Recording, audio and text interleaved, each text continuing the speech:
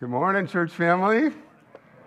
Kids, K through 5, you are dismissed. You'll head back there to our awesome team. You K through 5, you can head back and join our leaders in the back corner there and have a great morning together. While they go, and before we jump into God's Word, just a couple of quick things from me. Number one, if you're an official member of Faith Church, be sure you're paying attention to the weekly update handout you got on the way in this morning. And because we have an important annual meeting coming up the last Sunday of this month.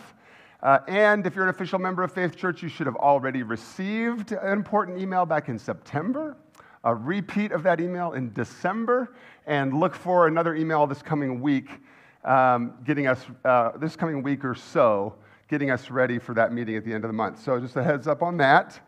And the other thing I want to give you a heads up on is that I'm putting out some Kleenex here on the table next to me, just in case, and letting you know that I've been under the weather for a couple days, but I was ready to teach and want to teach, and so totally good with that, not looking for sympathy, just saying if I make it through here without sneezing and coughing, I'll be so thankful for the grace of God, and a very distant second giving credit to cold medicine. And then I'm also giving you that heads up just so you know why I'm not out with you, chatting you up, asking for prayer requests, praying for you on the spot, giving you big hugs and fist bumps after the gathering, after we're done this morning. That's why you may not see me much afterward. I'll spare you the goodness. Okay? All right. So as we start this morning, I want to ask us some questions, as I often do. What do you look forward to? And this could be taken very positively. I mean, we look forward to things. There's things coming up in our lives. We tend to look down the road. We tend to make goals. We tend to see what's on the calendar. What are you looking forward to? What's kind of next? You know? And now I say these can be taken in a positive way, and they can. What's next? What are we looking forward to? But then we got to be careful, right? We also got to make sure we're not going, what's next? What's next? There's always more. I need more. I'm not satisfied. I'm not content. What's coming up? And so here's why let me tell you a little bit about my own journey here the last few days, thinking some of these things through. First of all, it's a new year. I don't know how your vacation time works at your job, but as part of the staff team here, our vacation time is a big pile of hours that starts fresh at the beginning of a calendar year, and it's use it or lose it by the end of 2024. And there's different ways that vacation time can accumulate and be used, but that's how we do it, and I've gotten used to it, and actually it fits my nerdy personality pretty well. Because I have this big pile of vacation hours, and then that means that at the end of a calendar year and at the beginning of a calendar year, I'm kind of going, okay, how's this going to work? What are we going to do? I'm a planner. I'm detail-oriented. I like calendars. Come into my office sometime. You'll see multiple. And so this is kind of fun, right, to plot out vacation time and to think ahead about what trips are coming up this year. We have 4 kids. We have 2 that are graduating from high school this year. We have 1 who's going to come home from her first year of college and need to travel back. And so there's all these different times and needs that we may need to take time off and travel and use to help them out. Also, this summer will be Amy and I's 25th wedding anniversary, so maybe I should start thinking about planning something fun there, right? Yep. Thank you. Thanks to her and the grace of God. 25 awesome years, and maybe part of this planning will include something fun for us to do. So these are good things, right? Planning vacation, having some time off, looking forward to things, this is okay, this is good. I would even say it's important to have rhythms of rest in our lives, and workaholism is not good. So if some of these things that we look forward to are helpful, then that's great.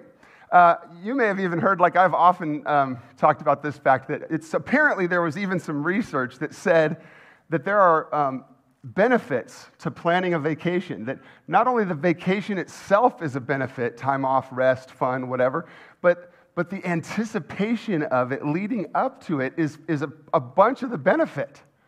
So one poll even indicated that people are their happiest leading up to the vacation. So there's this planning and looking forward to, right? And again, I'm gonna turn things now, and I'm gonna look at things in a little more critical fashion. But I'm not saying vacation's bad. I'm not saying that looking forward to things in your life is bad. I'm not saying there's not appropriate times and uses for those things. But it occurred to me in the last few days, partly because I was studying this Bible passage that we're about to, and partly because of some real life things and real life people that were examples to me. I started thinking about, man, I don't want to go too far with this whole excitement about vacation thing. I don't want to go so far that that's the extent of my happiness. I don't want to go so far with thinking ahead to 2024 and when I can get away that becomes what's most important. I don't want, so I want to check my motives, I guess. And I want to invite you as you look forward to things, as you're planning for things, as you think about what is life all about? What am I living for? Where do I find contentment? I want to make sure that I'm not just living for those things that are ahead or never satisfied, but what's next and waiting for more. I want us to evaluate this morning, where's our heart at? Where's our inspiration for life in the moment, life day to day, what God has given us to do? Where does contentment come from? Am I only content when there's another thing out on the horizon to look forward to? Or am I content in the now with what God has given me to do? Grab your Bibles. If you don't have it out already, open with me to Luke chapter 2. We are in a series of messages we've called Son of the Most High, studying Luke chapter 1 and 2. We have studied in recent weeks the birth of Jesus, and we are now still kind of in the early childhood of Jesus. Open your Bible with me to Luke chapter 2. We are not going to put verses of Scripture on the screen this morning. We love you to have your Bible with you on your lap or a device open to the Bible app so that you can follow along and hear from God directly through His Word. We've called this series Son of the Most High. A few minutes ago, I love this. A few minutes ago, we sang, You are worthy. You are worthy of your, what did we say? You are worthy of your name. Whose name? We've talked in recent weeks about the meaning of the name Jesus. It means the Lord is salvation. The name Jesus means God saves. So a few moments ago, we sang, You are worthy of your name that God saves. Amen? And so the series is called Son of the Most High because Jesus is the Son of God, the promised rescuer, God with us, the one who is worthy of his name, that God comes to us and saves us. Okay, so we're in Luke chapter 2. I'm starting at verse 22 right now. And when the time came for their purification according to the law of Moses, they brought Jesus to Jerusalem to present him to the Lord. As it is written in the law of the Lord, every male who first opens the womb shall be called holy to the Lord. And they came to offer a sacrifice according to what is said in the law of the Lord. They came to offer this sacrifice, a pair of turtle doves or 2 young pigeons. I'll stop right there for a moment to say a couple things we get from these couple of verses. First of all, I think it's really cool to note that Jesus came from a family who sought to honor God. Followers of Jesus today, we don't have these same Old Testament laws, these sacrifices that we're called to make. But we see in these verses that Mary and Joseph were people who sought to honor God and do what he asked. And so they're coming to present Jesus to the Lord. And the other thing that we can see here that we might not know right off is that their offering, Mary and Joseph's offering, what did they offer as a sacrifice? A pair of turtle doves or 2 young pigeons. Mary and Joseph's offering is an indication of their material poverty. The Old Testament law actually called for a sacrifice here of a lamb, but that wasn't available to everyone. And so they went the alternate method, also still according to the law of God, but they made this offering. And really, this offering is then a public indication, a public declaration of their poverty, that they didn't have means, that they didn't have a way to make the expected sacrifice. And as often is the case in Scripture, considering Mary and Joseph's material or financial poverty gives us an opportunity to reflect on our spiritual need, our spiritual poverty. Their material poverty gives us a chance to think about our spiritual need. And this isn't important. We see this over and over again in Scripture. God does not come to the self-sufficient. God does not come to those who are self-sufficient, who've got it all together, who provide for themselves, who think they've got it all under control. God comes to those who recognize their need, their spiritual need, their inability to rescue themselves. The Christian life, becoming a follower of Jesus, begins with acknowledging to God how needy I am, how unable to save myself, how prone to wander, how rebellious and sinful is my heart. The Christian life begins with acknowledgement of need. Author and pastor Kent Hughes says this, we need to, I think this will be on the screen. Oh, it's not on the back, that's fine. We need to ask God to show us our insufficiency. What grace, listen to this, what grace would come to us if we dared to pray for a greater sense of our spiritual need. In other words, church family, instead of cruising along, we're good with what we've got, we're good with how we can handle ourselves, we can take care of ourselves, we can make our own decisions, we've got it all together. Do we think that we've got it made? Do we think that we can make a way forward into whatever's needed in the future? Do we think that we have need for nothing and nobody? Or what grace would come to us if we ask God to give us a greater sense of our spiritual need, of how much we need Him? Our only adequacy is in Jesus. We are not adequate. We don't earn our favor with God. We are not adequate before Him because of our own works or efforts or the way we clean ourselves up or the way we try to appear like a good guy. Our adequacy is only found in Jesus. Verse 25. Now there was a man in Jerusalem whose name was Simeon. Everybody say Simeon. We're going to be introduced to a couple people in this passage this morning, and we're going to ask God to teach us what He has to say about Jesus. And we're going to ask God to show us or teach us what He has to say about the example of these two humans, the first one being Simeon. Now there was a man in Jerusalem whose name was Simeon, and this man was righteous and devout. He was waiting for the consolation of Israel, and the Holy Spirit was upon him. What's the consolation of Israel? The consolation of Israel is Simeon was among those who had strong hope that God would come to the rescue of His people, that God would be the consolation, the comfort of His people. Simeon was a God-fearing man who knew the Old Testament scriptures and knew that God had promised to send the Messiah, the promised rescuer. And so Simeon is a man who is waiting for that, who knows that God is going to come and rescue and comfort His people. Now let's skip so we can introduce another person in this passage. Let's look at verse 36. We'll come back, but let's skip down to verse 36. And there was a prophetess, Anna. Everybody say Anna. So we have Simeon, and now we have Anna, the daughter of Phanuel of the tribe of Asher.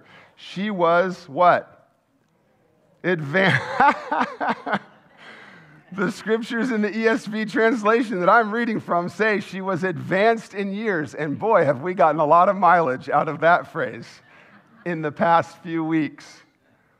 She was advanced in years, having lived with her husband 7 years from when she was a virgin, and then as a widow until she was 84. She did not depart from the temple, worshiping with fasting and prayer night and day. And coming up at that very hour, she began to give thanks to God and speak of Him to all who were waiting for the redemption of Israel. Okay, you've already pointed it out, but the first thing we've learned about both Simeon and Anna is what about their age? They are advanced in years. And so we've known that they, and look at their example. What else do we see about them? That they're both devoted to God. Not only are they both in the passage indicating that they are later in life, advanced in years, getting older, but we see their devotion to God, their ongoing commitment to worshiping God, to living for Him, to obeying Him, to learning to live for Him in all that they're doing. And it's an opportunity for us then to go, is that how we have spent our lives, are spending our lives, and intend to spend our lives? And what else do we see about Simeon and Anna? We see that they are both waiting expectantly, longing for the Messiah, knowing of God's promise to save and comfort His people by sending the promised rescuer. So we have two people here who are examples of continuing to serve faithfully, continuing to be devoted to God, and continuing to look forward with hope, knowing that their only hope, the only hope for God's people is in the mercy and grace of God to fulfill His promises. Now, I know there's a handful or so of you around here that might consider yourself advanced in years. And then there's probably another handful or two that are advanced in years, whether or not you would acknowledge it. I'm just teasing. Anybody ever heard the word retirement? We have plenty that are approaching or already enjoying this phase of life that we often refer to as retirement. Now, earlier you heard me talking and kind of wrestling with the way I was approaching vacation, things I was looking forward to. How would my time be spent? Where would my contentment come from? Now, I'm not quite as advanced in years as some of the couple handfuls of you, so I don't know the answer to this. I'm sincerely asking, could retirement, could that season of life cause a similar potential trap as I was talking about with vacation? In other words, I was saying that that vacation is a good thing. It's fun to have things to look forward to. We need rest. But what if it becomes my only source of contentment? What if it's all I'm looking forward to instead of living for God in the now? So I'm just asking, as I wrestled with that about vacation, I'm asking for those of you advanced in years and enjoying the retirement phase of life, could it be a similar trap? Could retirement cause us to do, I hear some acknowledgement. Could retirement cause us to do less than God is calling you to do? Could retirement cause us to search horizontally for things that can only be found vertically? To search horizontally for inspiration, for fun, for contentment, for the next thing, to have my time as my own, to do these things or spend time with. If you're in that stage of life, what are your retirement goals? How is time to be spent? What is God calling you to? What has God equipped you and enabled you by the power of the Spirit in you to be a minister of the gospel of Jesus, a conduit of God's love, and a proclaimer of Jesus to your spheres of influence? What are our goals for whatever season of life we're in? Where is contentment found? Are we focused on self, pleasing self, looking for the path of least resistance? I typically, left to my own, look for the path of least resistance. I would love to look for the path of comfort and convenience and where things go my way and where things that seem to happen in the life that's very full and broken in this earthly journey, the things that kind of push me off my track. So no matter what stage of life we are, where are we at? What are our goals? Where is contentment found? Is it about us and our comfort or convenience? Or what else might God have? Let's continue. Back to Simeon, verse 26. Back to Simeon. Verse 26, and it had been revealed to Simeon by the Holy Spirit of God that he would not see death before he had seen the Lord's Christ. What does that mean? That it had been revealed to him by the Holy Spirit that Simeon would not die until he had seen the promised rescuer, the Messiah, who had come to set his people free. Can you imagine? How awesome to realize that. For Simeon to know that he was going to get to lay his eyes on God's promised rescuer. Verse 27 says, and so Simeon came in the Spirit. That's the third mention of the Holy Spirit in relation to Simeon. Followers of Jesus are indwelled by God himself through the Holy Spirit. If you're a true follower of Jesus, God lives in you and is guiding you. You can listen and you can follow and you can learn to be in tune and you can learn to walk in step with the Spirit. And that's the example we get from Simeon here. 3 times in relation to Simeon, it mentions that the Spirit. Here's verse 27. He came in the Spirit into the temple, and when the parents, Mary and Joseph, brought in the child Jesus to do for him according to the custom of the law, Simeon took Jesus up in his arms and blessed God. I mean, this is incredible. He knows he's not going to die before he sees the promised one, and here comes the couple with the baby. And he takes Jesus up in his arms. I wonder how Mary felt about that. At least in our culture, it's kind of awkward and not really acceptable. But Simeon grabs the baby, takes him in his arms, and begins to bless God. Church family, Simeon holding the Prince of Peace experiences an overwhelming sense of peace. And just as we've seen many times in Luke chapters 1 and 2 in the last few weeks, yet again, the author of this gospel, Luke, is yet again emphasizing that what God says he will do, he does. He comes through.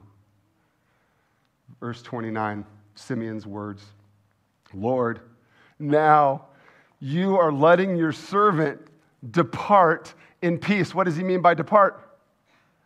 He means, I could die now. I'm ready to die. I'm ready to be with the Lord. You are letting me depart in peace according to your word because my eyes have seen, does it say Jesus? Because my eyes have seen your salvation. Verse 31, and Simeon continues, that you have prepared in the presence of all peoples a light for revelation to the Gentiles and for glory to your people Israel. As the angels proclaimed just a few verses ago, this is good news of great joy for who? For all people.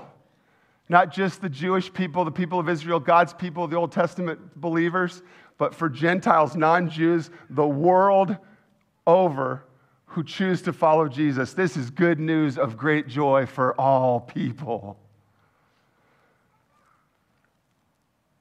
And then let's just think a little bit more about verse 29. According to Simeon's words, seeing Jesus is the same as seeing salvation.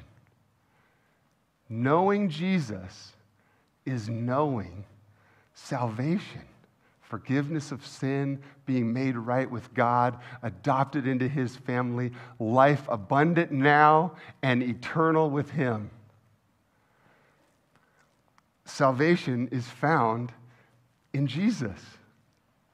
This is the gospel good news that we celebrate all the time, that we never want to grow tired of, that we never want to move past the simple, glorious gospel good news that God rescues sinners through the life, death, and resurrection of Jesus. See, not only does Simeon help us to look forward to Jesus, but we're considering, he's saying to know Jesus is salvation.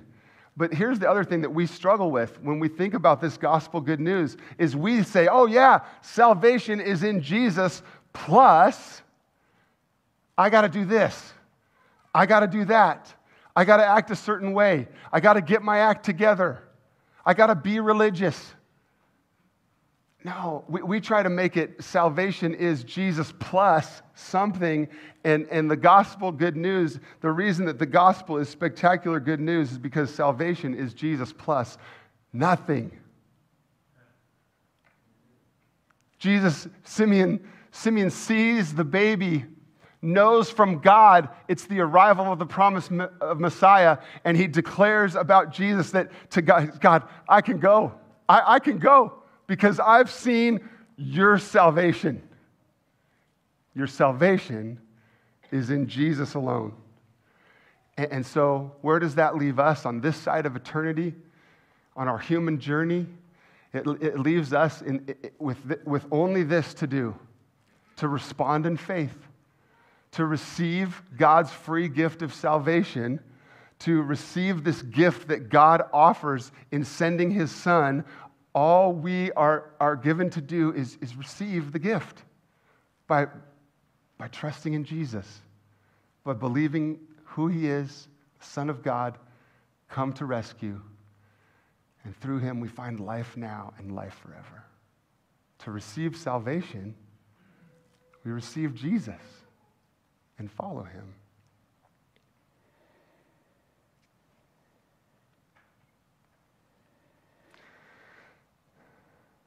So our scripture passage is exalting Jesus. Our scripture passage this morning is reminding us yet again that Jesus is Son of the Most High.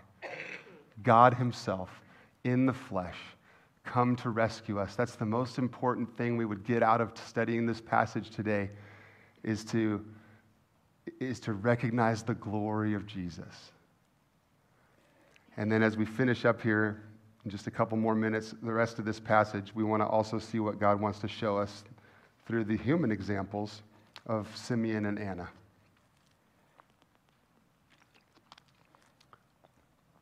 Who do we have in Simeon and Anna? Two people nearing the end of life, honoring God with their lives, continuing to serve faithfully, and then recognizing, though, that once their duty is done, they're ready to be with the Lord. That they want to do what God has given them to do, and then they're ready to plan that next vacation. Wait, was that it? No, they want to do what God has given them to do, and then they want to retire and sit there. I'm not saying everybody that's retired is sitting there. Simeon and Anna, they want to do what God has given them to do, and then they're ready to be with the Lord.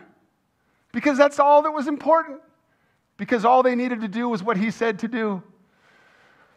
I love it. I love the example we have in them that contentment is not from accumulating stuff. It's not from going on vacation. It's not from checking out.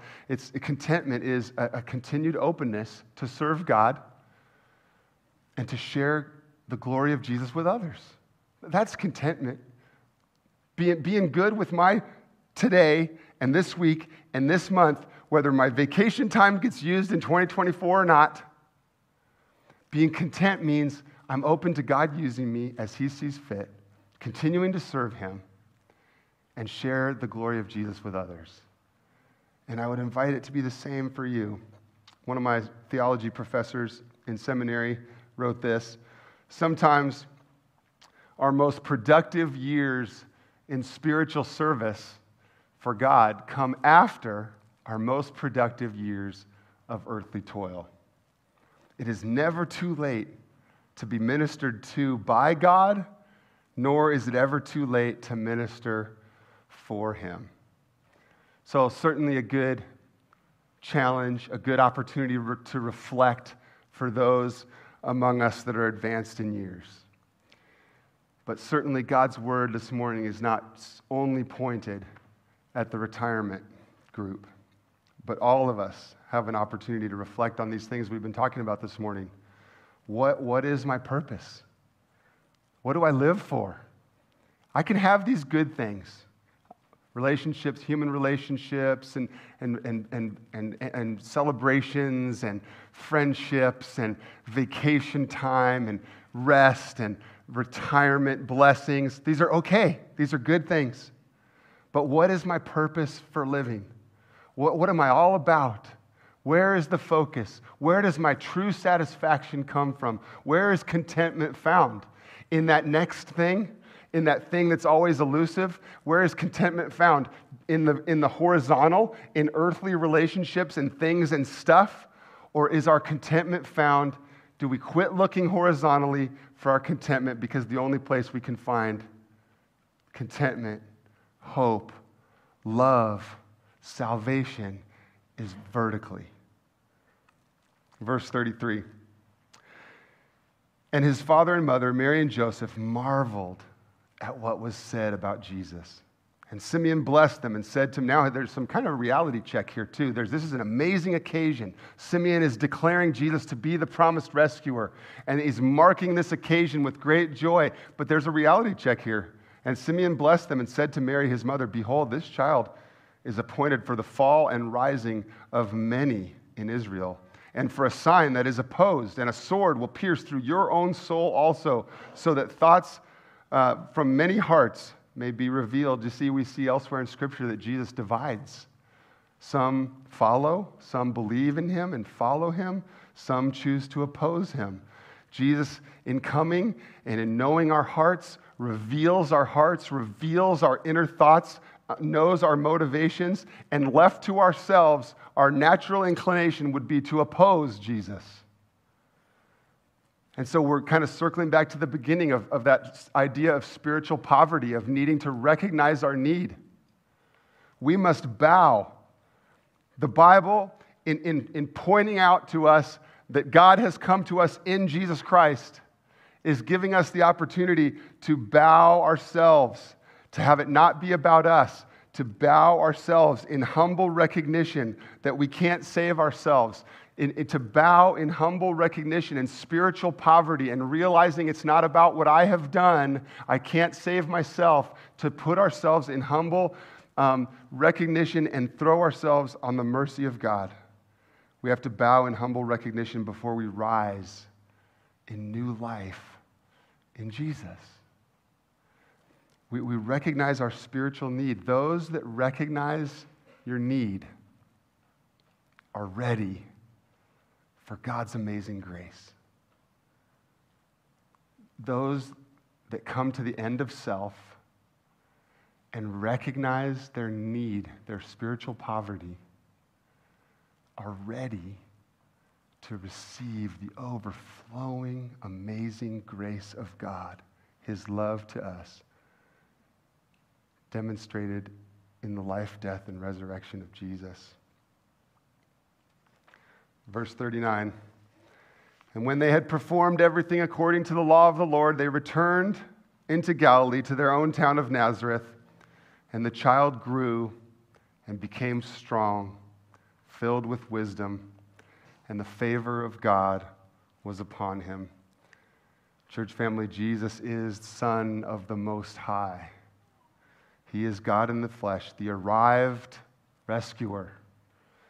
And as Simeon noticed when he first laid eyes on Jesus, Jesus is salvation. Knowing him brings peace. Father in heaven, we think about ourselves. Father in heaven, our focus tends to be ourselves and our comfort and our convenience. God, it's the way it is. Father, we acknowledge that part of our sinful nature, our brokenness is selfishness and rebellion against your good ways.